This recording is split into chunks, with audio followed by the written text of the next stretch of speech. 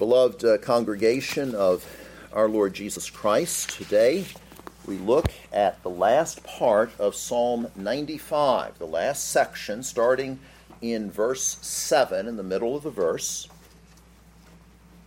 7c, starting with the words, "Today, if you will hear his voice," continuing on through verse 11, in which the psalmist illustrates that the law drives sinners.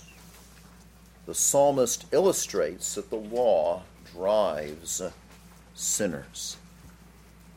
My friends, the preaching of the law is important. As I said last week when we started this series, it's not necessarily the most popular thing to preach on, but it's important. The law itself is prominent, and it is throughout the Bible. The law permeates all of Scripture. And as I mentioned last week, there are at least three uses to the law.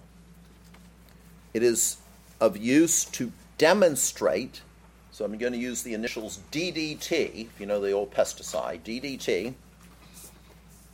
It demonstrates that man is a sinner. It drives the sinner either further into sin or to Christ, and then it teaches the believer how to live. So the law has at least these three functions, if you will. Last week we considered how the Bible is very clear, abundantly clear, that it teaches that man is a sinner. All have sinned and come short of the glory of God. But now that leads us to the second part, and that is, so what do we do with that?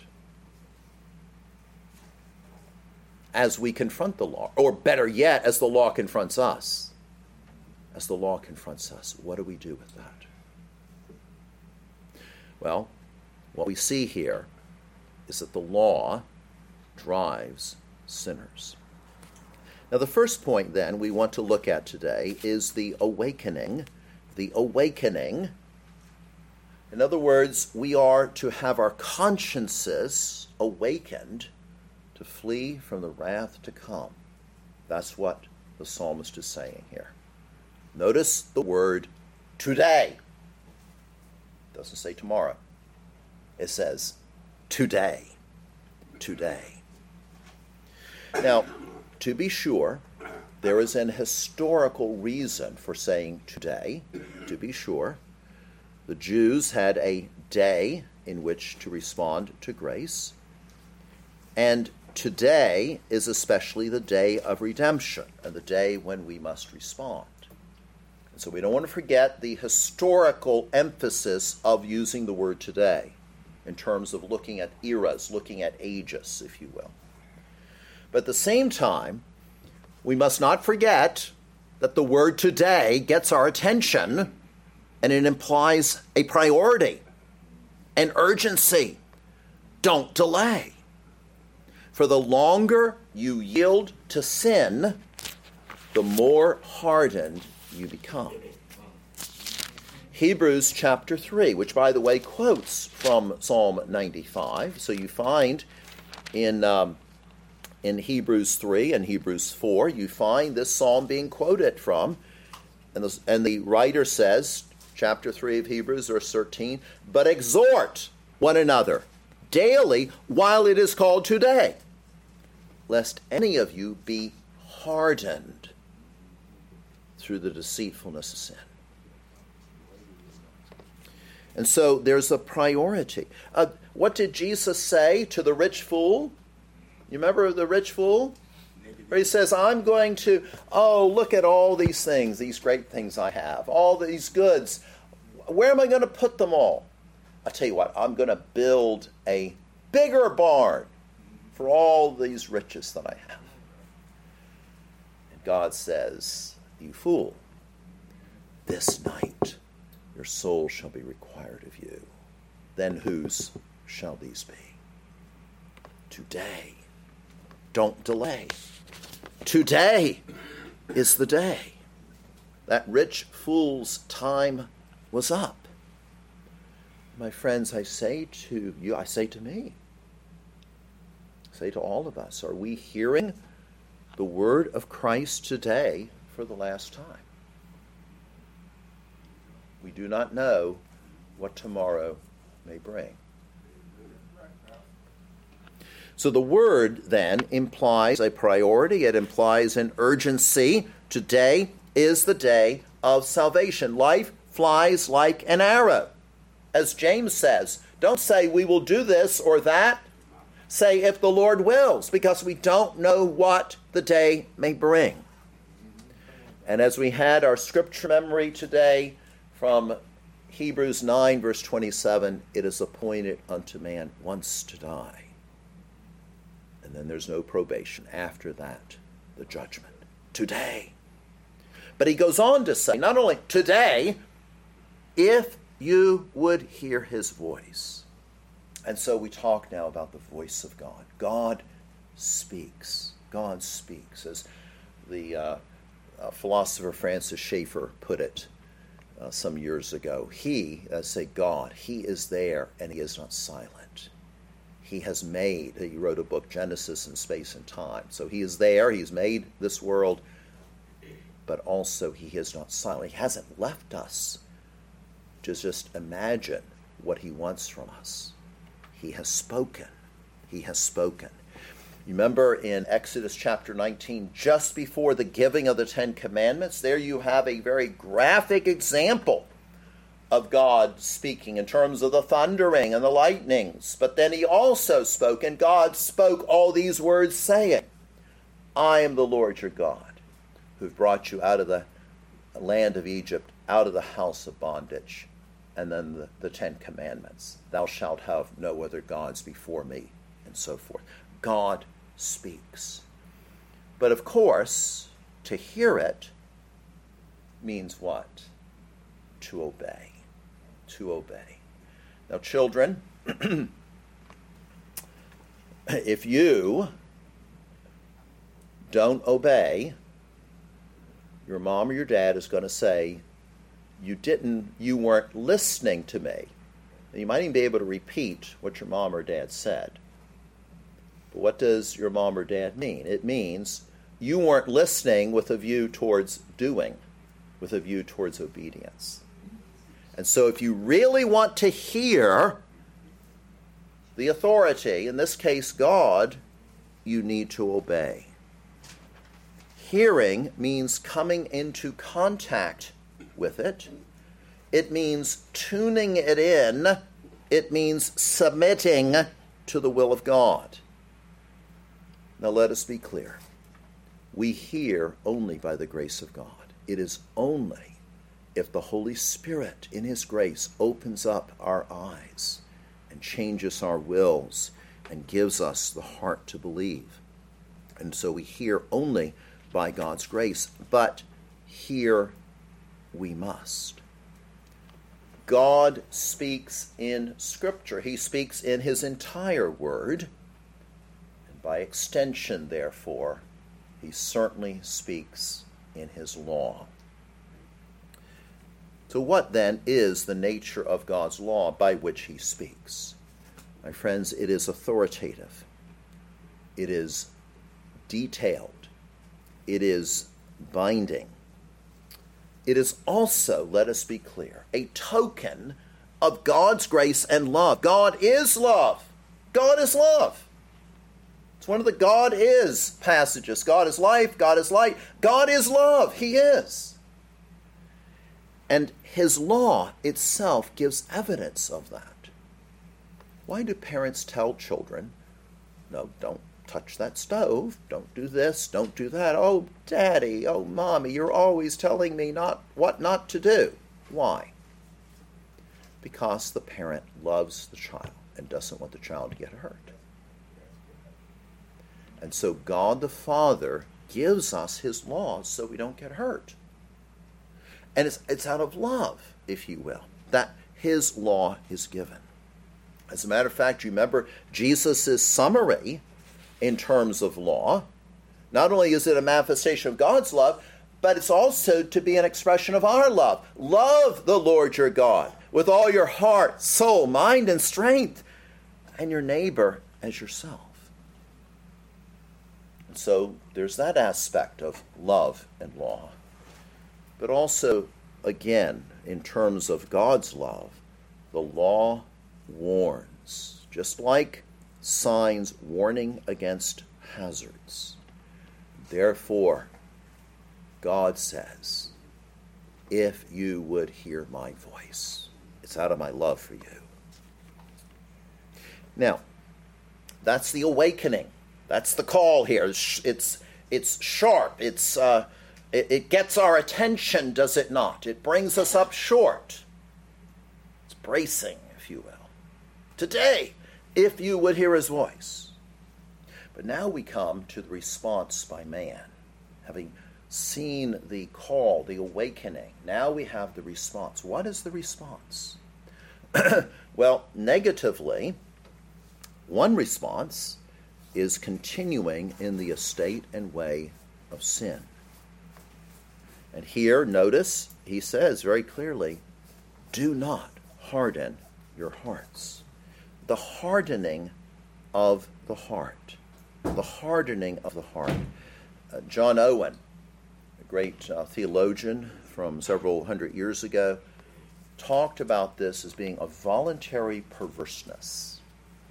Voluntary. We know what we are doing, and it's of our own will, and we will not hear.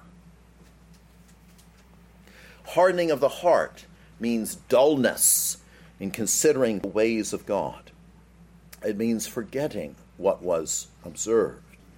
It means giving ourselves over to sensuality, to the pleasures of this life, to materialism, and not to Jesus Christ. It also implies, as you say here, harden, it implies a callousness, or to use a different figure of speech, having a seared conscience. You know what it's like to sear something, to burn it. And so the conscience can be burned, as it were, past feeling. It can be that by which love for Christ waxes cold. And this hardening, my friends, is the inevitable result of coming into contact with God's word and rejecting it. And the more man hears and rejects, the harder his heart gets.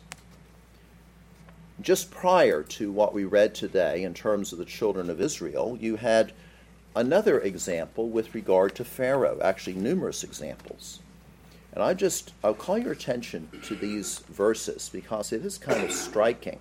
If you look at Exodus 7, verse 13, after Moses had said, "Let my people go," and Pharaoh's heart grew hard, and he did not heed them, as the Lord had said.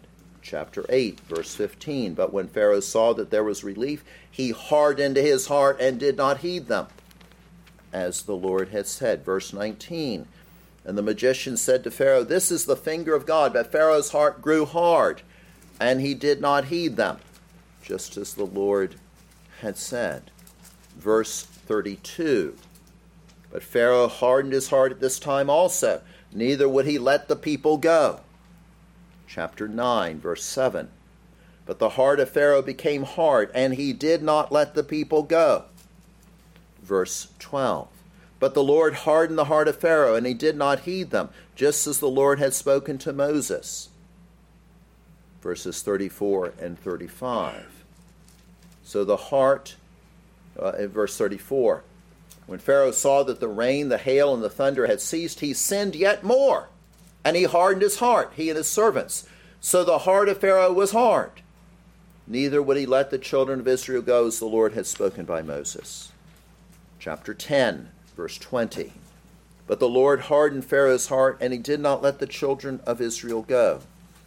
Verse 27. But the Lord hardened Pharaoh's heart, and he would not let them go. So you see, the Lord eventually hardened Pharaoh's heart, but it was not doing anything, in a sense, other than what Pharaoh himself wanted. Pharaoh hardened his own heart. We find the same thing in Romans chapter 1. in Romans chapter 1, where Paul goes over all these horrible manifestations of sin, all types of sexual perversion, all types of rebellion, and so forth. And yet we see then in verse 24, therefore God also gave them up to uncleanness. God gave them up. My father, who was a preacher, was always impressed by that phrase. God gave them up. Verse 26, for this reason God gave them up to vile passions. In other words, man had hardened his heart, and eventually God gave them up. So subjectively then, internally, there was the hardening of the heart, but notice also objectively, verse 9, the testing of God. When your fathers tested me, some translations tempted me, but here means tested me, put me to the test. They tried me, though they saw my work. My friends, it is a great sin to tempt or to test God. It is not good to try God's patience. We read in Genesis 6, before the flood, God will not always strive with man. And here, the children, his own people, the children of Israel, tested him. I pause here just a second and remind you to beware of following the crowd in rejecting God. Beware of following the crowd in rejecting God. What is popular is often wrong. Vox populi, voice of the people, that is often wrong. Probably 9 times out of 10 at least is wrong. Have courage to stand up for what is right and tell the truth. There's also, by the way, a great danger of children following in the sins of their fathers, like father, like son, many times, like mother, like daughter, many times. Is it not? This is the danger of that. Even though God's grace is able to break through. But nevertheless, here, when your fathers tested me, they tried me, though they saw my work. And so there is this testing of God, objectively, outside of ourselves. But now there's a positive side to that, and that is there is the opportunity for the opposite of that. Positively, instead of being driven further into your sin, that's one response. Positively, that word, that law can be used to drive you to the solution, to drive you to Christ. The command, do not harden, implies a choice. It implies a decision. It implies that you can choose, not by the grace of God to be sure, but you can choose not to harden your heart, but rather to follow God. The law of God presents a choice before people. And if the conscience truly has been awakened by regeneration, by being born again, as Jesus said, the person will be driven to seek refuge in Christ. We have a hint of this, by the way, here in Psalm 95. Oh, come, let us sing to the Lord. Let us shout joyfully to the rock of our salvation. Who is that rock? It is Jesus Christ. That is the rock who is with the people of Israel in the wilderness. And so the psalmist is calling us to come, therefore, before his presence with thanksgiving and shout joyfully to him with psalms. Now, how then does this occur? How does this occur? Well, the law, we are told in Galatians 3:24, was our schoolmaster. The word in the Greek is pedagogos. Now, you may have heard the word pedagogy with regard to training, with regard to teaching, pedagogy. So if you're a professor, you need to have good pedagogy, or a teacher, and so forth. Well, the law was itself our schoolmaster. Our schoolmaster. What's interesting is that the pedagogue initially was a servant or a slave who conducted the boys to and from school. He was an escort. He was an attendant. Oh, and you got out of line, taught to the tune of a hickory stick. The Board of Education, right? He was a disciplinarian as well. So the question then is, and I hope you're asking this question right now, how does the law bring us to Christ? First of all, as we mentioned last week, by making us realize how bad we are, we have no hope. The law enables us to look at ourselves, as it were, in a mirror, and we hold up that mirror, that law of God, and reflects back to us exactly who and what we are. We are sinners. We are corrupt. It makes us realize how bad we are. It impresses on us our miserable condition. Our conscience then begins to work on us as it starts to be enlightened. It enables us to recognize that we need a Savior. And more than that, it presents to us the perfection of another, which is Jesus. And that's the positive response. It's implied here, not sent forth, but it's the implication, is it not? The law either drives us further into our sin or drives us to Christ. And what is the result then? What is the result if it's the negative side? What is the result? We see it here at the end of Psalm 95. It is to leave these people inexcusable and under the curse. They were inexcusable. Why? Because, as we read here, they saw my work. Verse 9. They saw my work. The people of God, the Israelites, knew that this was the very work of God. These were the works of God that God had done. They saw his power in dividing the Red Sea to allow the children of Israel to walk over. They saw God's majesty and terror, his dreadful appearance at the giving of the law, Exodus 19. They saw his severity against sin, the Egyptians drowned in the Red Sea, the opening of the earth in another judgment. They knew the privilege that they had, the very giving of the law, as a blessing to them. The oracles of God, the fact that they were made into a church, into a people of God. They knew his care and providence, the continual supply in the wilderness of water, bread, clothes. They saw with their eyes the direction and protection, as in the cloud and the pillar of fire. And notice, though, the aggravation of this sin. They knew this all for 40 long years. For 40 years, I was grieved with that generation. And so the psalmist goes on, or God goes on, quoting here, I said, it is a people that do err in their heart, and they have not known my ways. Here we hear God's pronouncement, which shows its certainty. They erred in their innermost being, their heart.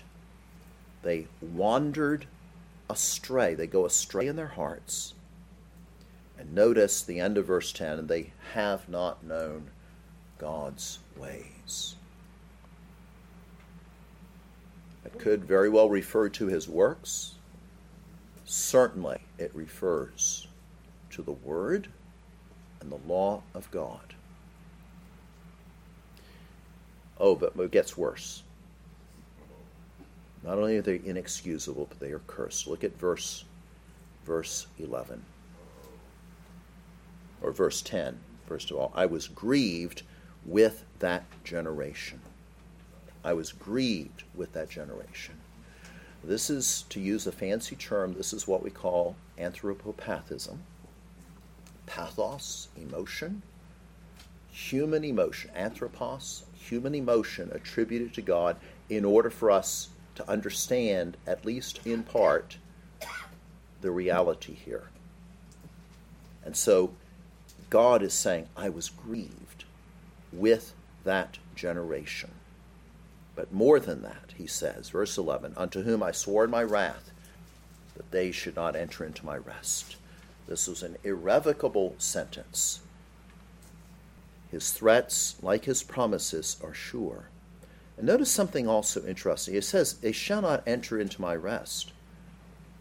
We long for the rest. We come to the end of our lives. Well, at least we have a rest. At least we have a Sabbath, right? At least we have a rest. We can lay down in peace. But what if not? What if not? Well, then we not only do not enter into his rest, but we enter into his wrath. Now notice the examples that are given here in our text. Meribah and Massah. Now, they're not, those are the words that are actually used here. Meribah and Massah. Meribah means quarreling. And so verse 8, do not harden your hearts as in the rebellion. So as in the time, that is to say, in the rebellion, where the quarrel was, the fight, the argument. And then as in the day of trial, the word there in the Hebrew is Massah, which means testing. So we had one of these incidents already read for us today, Exodus 17. You also find a similar thing in Numbers chapter 20. Both incidents, by the way, had to do with the provision of water. And they were grumbling. They didn't believe God in terms that he could really provide them with water. We're thirsty. And they they quarreled with Moses. Both involved unbelief and thus ultimately murmuring against God.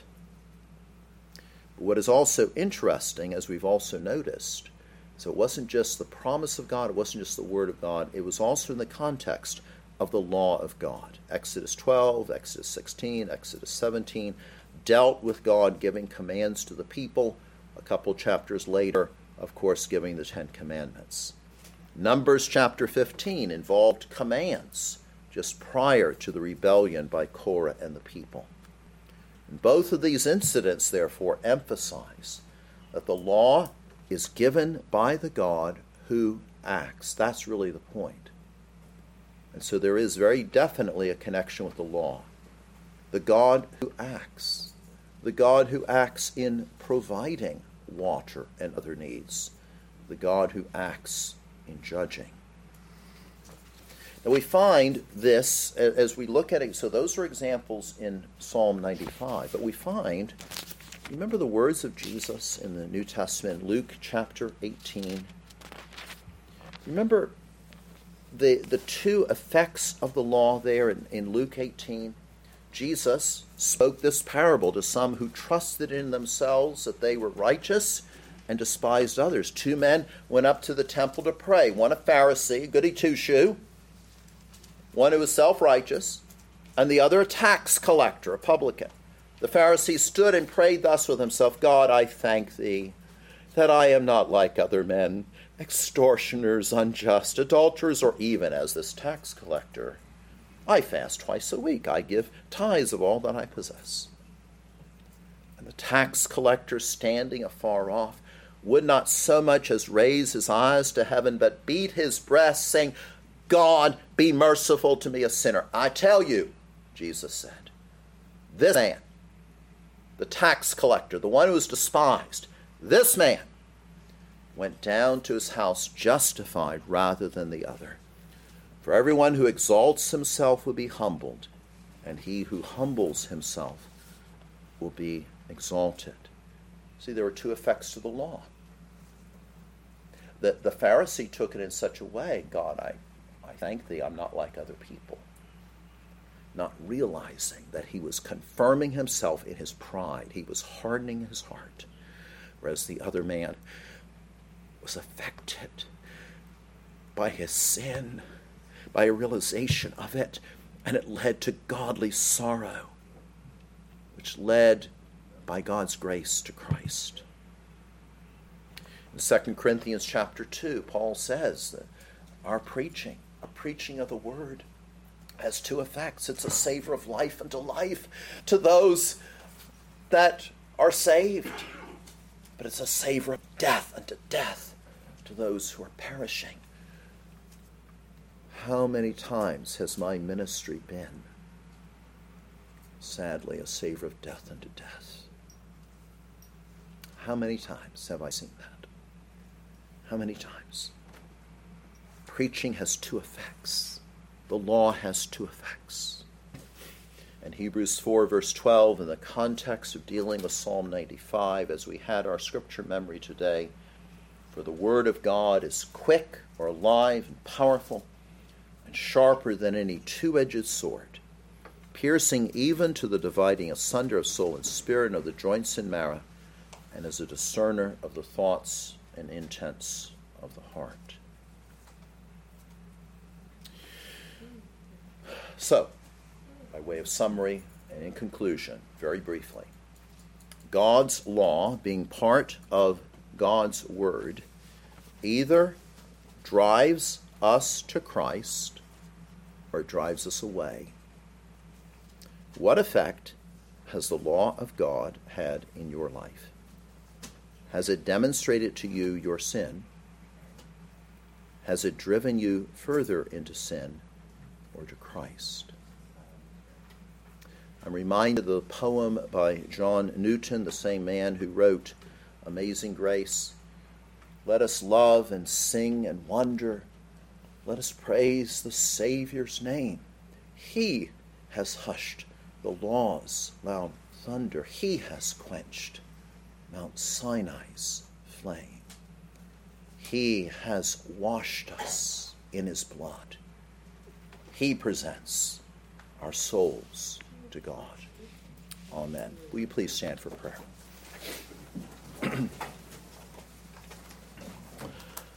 And our Father, we pray that thy Holy Spirit would take this word, would apply it graciously, generously, overwhelmingly, overflowingly to the heart of each one here. Oh, may it be that all of us will be able to say on the day of judgment, not, we are so great, but we have a Savior who paid the penalty for our sin. May that be the case, O God, we pray. In Jesus' name.